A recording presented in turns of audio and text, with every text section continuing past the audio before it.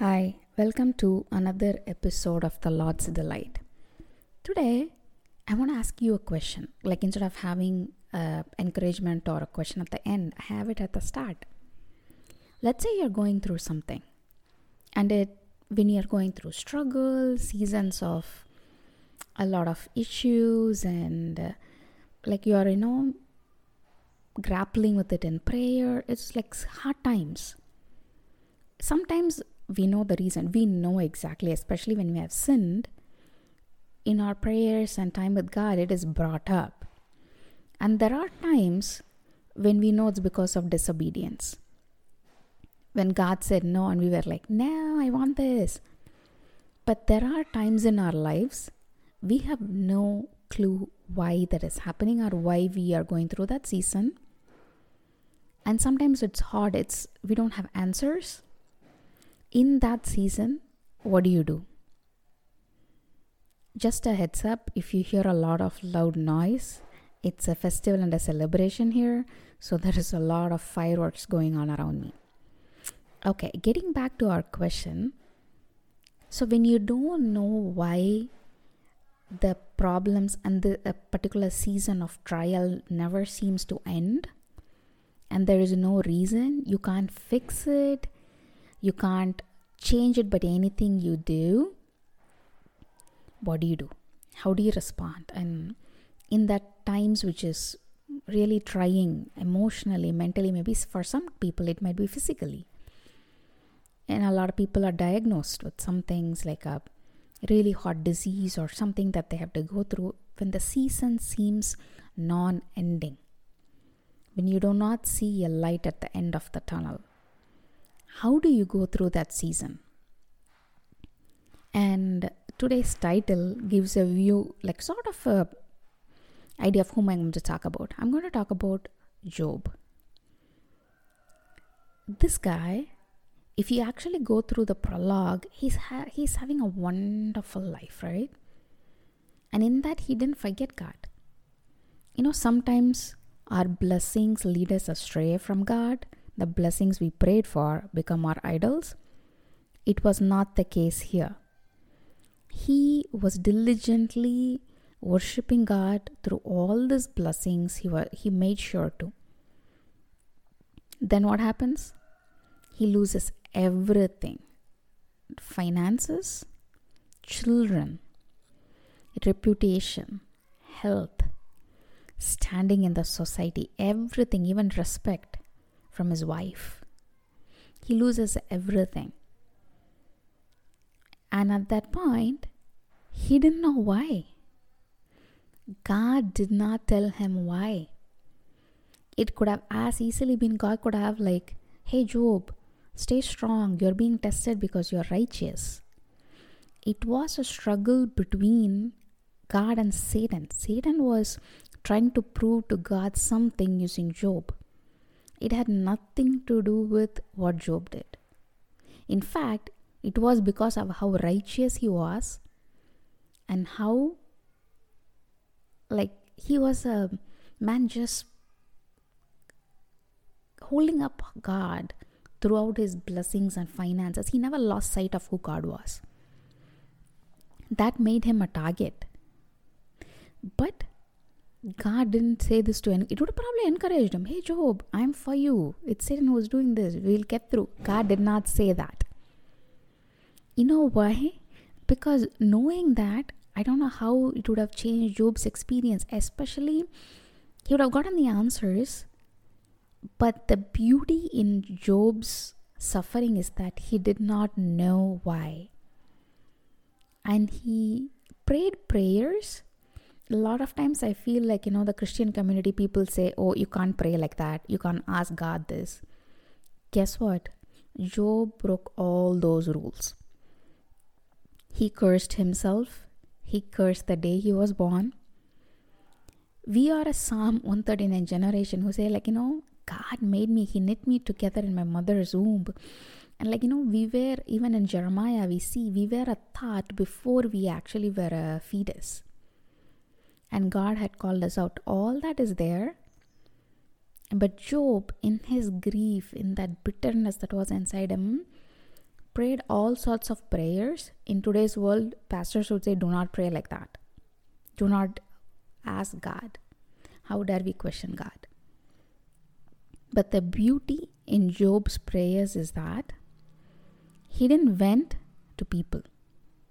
He directly was conversing with God. It was his prayers.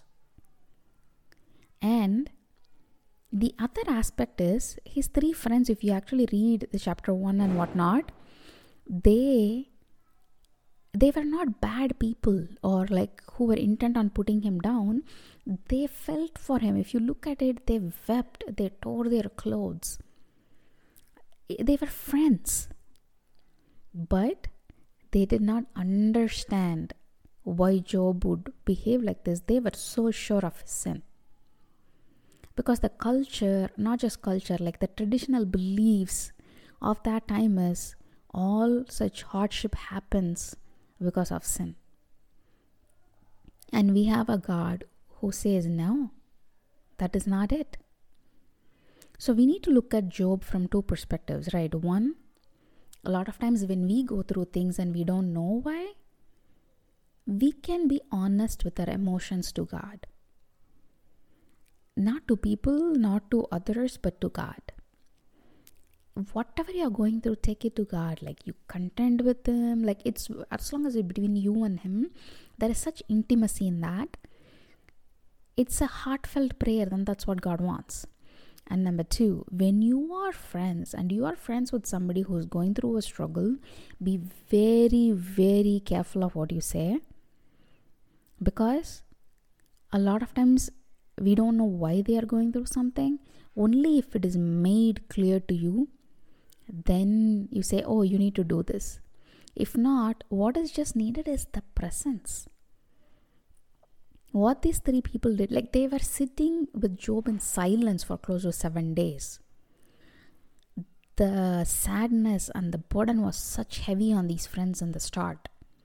And then it just completely got derailed. The dynamic in the friendships changed because they weren't the ones that were affected. They still looked down upon Job for that. And guess what? God finally says to Job, you need to pray for them. Only then they got into a lot of trouble for that. I also want to point out here one more thing about a smaller, like a different person who probably went through something similar, Noah. We know he built the ark and all the animals he took with him and all that. The thing is, this verse just stands out to me. God closed the door behind Noah. Yes, he need to be safe. He can close the door. But guess what? God closed the door. And it's important because Noah did not know how long this uncertainty would last there. He knew why it was coming because God said so. And he knew it was coming and all this was happening, and then the ark starts to float. Because God had closed the door, he didn't know when this was going to end.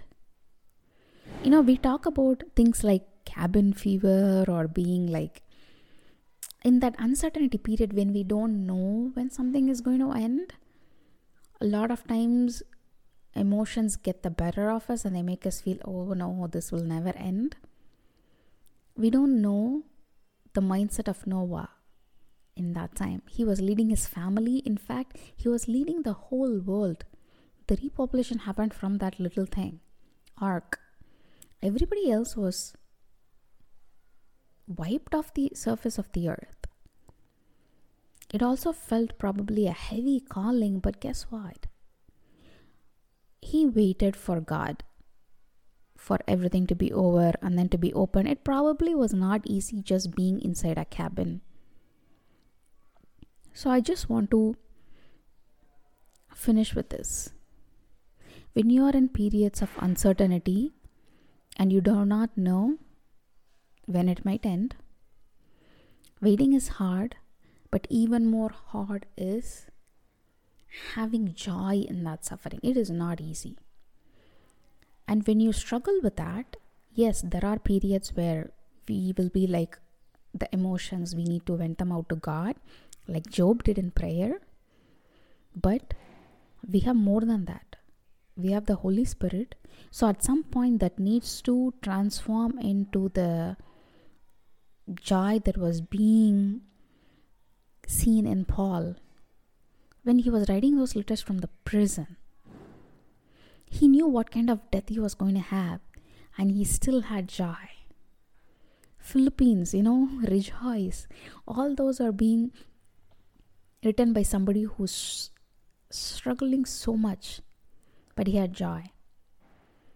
Revelations came out of John in the island of Patmos when he was imprisoned. Yes, our God is a God who wants to hear our emotions, and we can be honest with him, but we have the Holy Spirit who strengthens us. So at some time that needs to transform into the New Testament examples like Paul, even Peter and Silas. Paul and Silas? Peter and Silas. Anyway, so those who were praising in the prison when they were shackled, it needs to transform into that. So I pray that happens in your life. Okay, then I'll talk to you guys next week. Bye.